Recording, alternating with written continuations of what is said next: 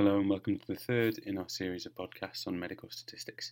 In the first, we considered formulating clinical questions. Last time we looked at descriptive statistics, standardised scores and the normal distribution, and this week we're going to go on to look at hypothesis testing. So I'm going to introduce hypothesis testing by way of an example, and I have to say it's quite a contrived one. Imagine, if you will, that you're at a school reunion and you meet up with one of your old school friends. You mention that you're working in medicine now, and they begin to tell you, because they think you're interested, that they have developed a wonder food supplement, which they think lowers cardiovascular risk by lowering sodium levels. They've called it SodiBind, and they've set up a website for it. Anyone, anywhere in the world, can put their PayPal account details in and then have a box of SodiBind delivered to their door. From what you can tell, its main components are mashed up lemongrass and beetroot. So not convinced that SodiBind really does what it says on the box, your scientific mind clicks in and you wonder if there's any way that you could test your friend's claim that it does in fact lower sodium. Now, given that you know a bit about formulating clinical questions, you come up with a clinical question in your mind. So the population that you're interested in are healthy individuals. The intervention is taking SodiBind. The comparator group are those who are not taking SodiBind, and the outcome that you're interested in is whether the serum sodium levels are lower in the intervention group. Having formulated your clinical question, you go on to formulate a research hypothesis. And giving your friend the benefit of the doubt, your hypothesis will be that taking SodiBind lowers serum sodium levels. The question is, how do we now test this hypothesis? So let's think about two distributions. The first is the distribution of sodium levels in healthy individuals not taking SodiBind. So that's just healthy people from the general population. And then the second distribution is the distribution of sodium levels in those taking SodiBind. Now, if we could work out both of those distributions, then we'd be able to get our answer. All we need to do is look at the two distributions and see whether the SodiBind distribution is lower than the distribution for the normal or the general population. And one way that we could do that would be to use a measure of central tendency like the mean. So if the blue distribution here was the SodiBind distribution, the grey distribution was the general population, then we'd have our answer. Looks like SodiBind works. But we've got a problem. So whilst our friend has sold lots of SodiBind, much of it has been shipped all over the world, and what's more, he's quite tight on his information governance and isn't willing to give you the names or addresses of his customers.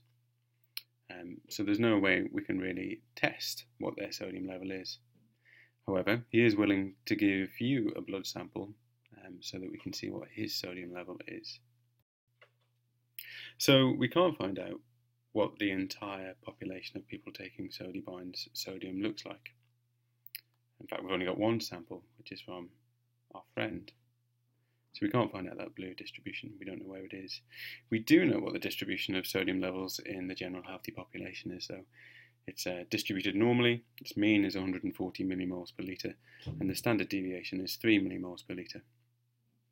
So we can't test our research hypothesis. We don't have enough data to do that. So we have to find some other hypothesis that we can test. And that brings us to the null hypothesis. This is a hypothesis which generally takes the default position, the status quo, if you will. So in our case, the null hypothesis, and it's often abbreviated as capital H subscript 0, as you can see there, would be that the distribution of sodium levels in the general healthy population is the same as the distribution of sodium levels in those taking SodiBind.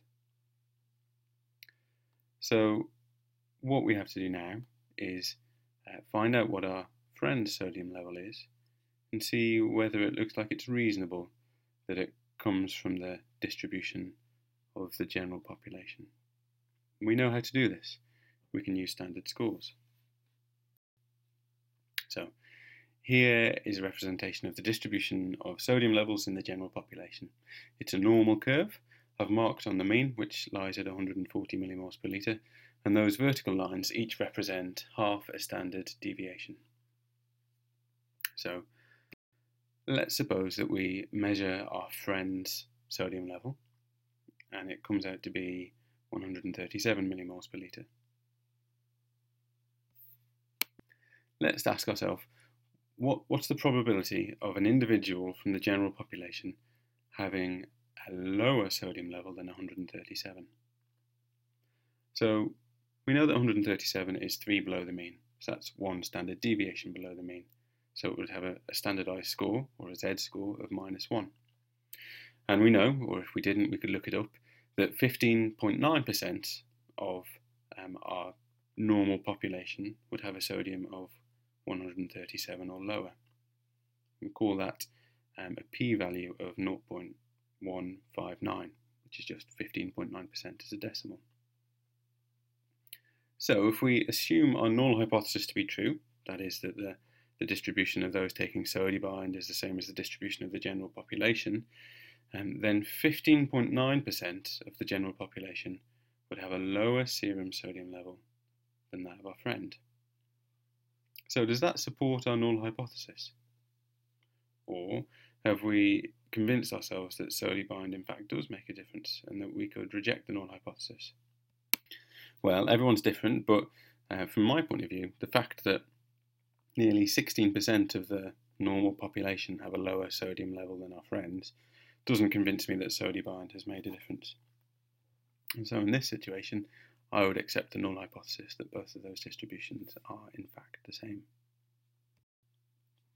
Let's suppose instead that our friend's serum sodium level turns out to be 131. Let's go through the same kind of thinking again. So 131 is 3 standard deviations below the mean. So that means it's got a standardised score, or a z-score, of -3.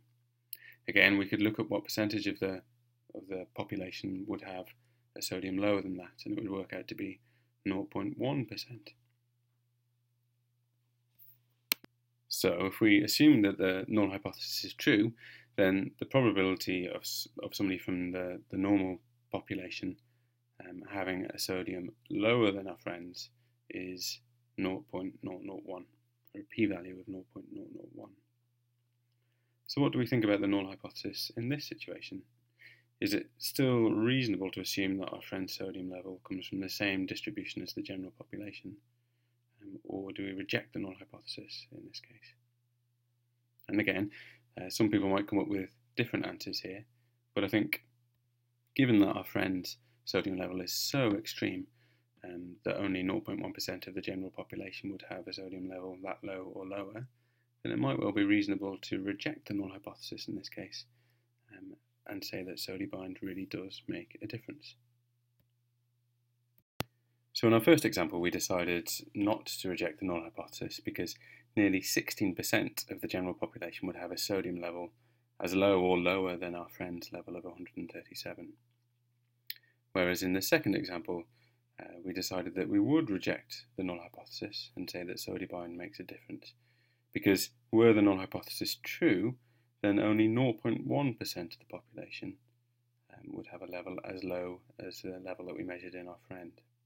And the question arises, where do you put the cutoff?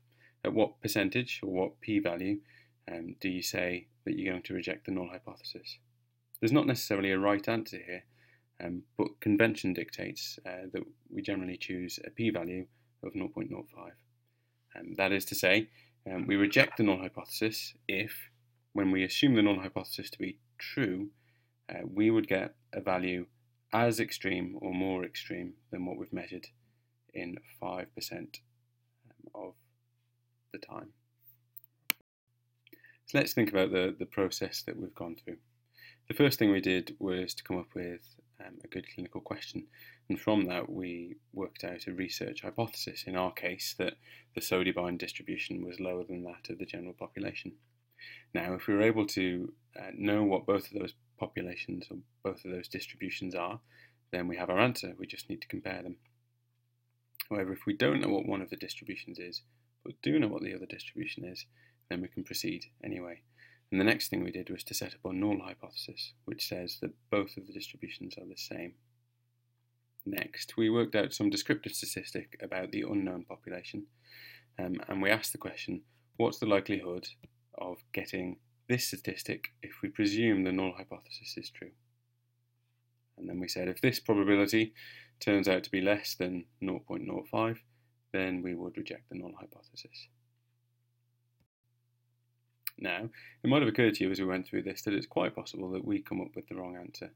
So we measure our friend's sodium and decide that actually it's quite high and we're going to keep the null hypothesis and say that SODIBIND makes no difference.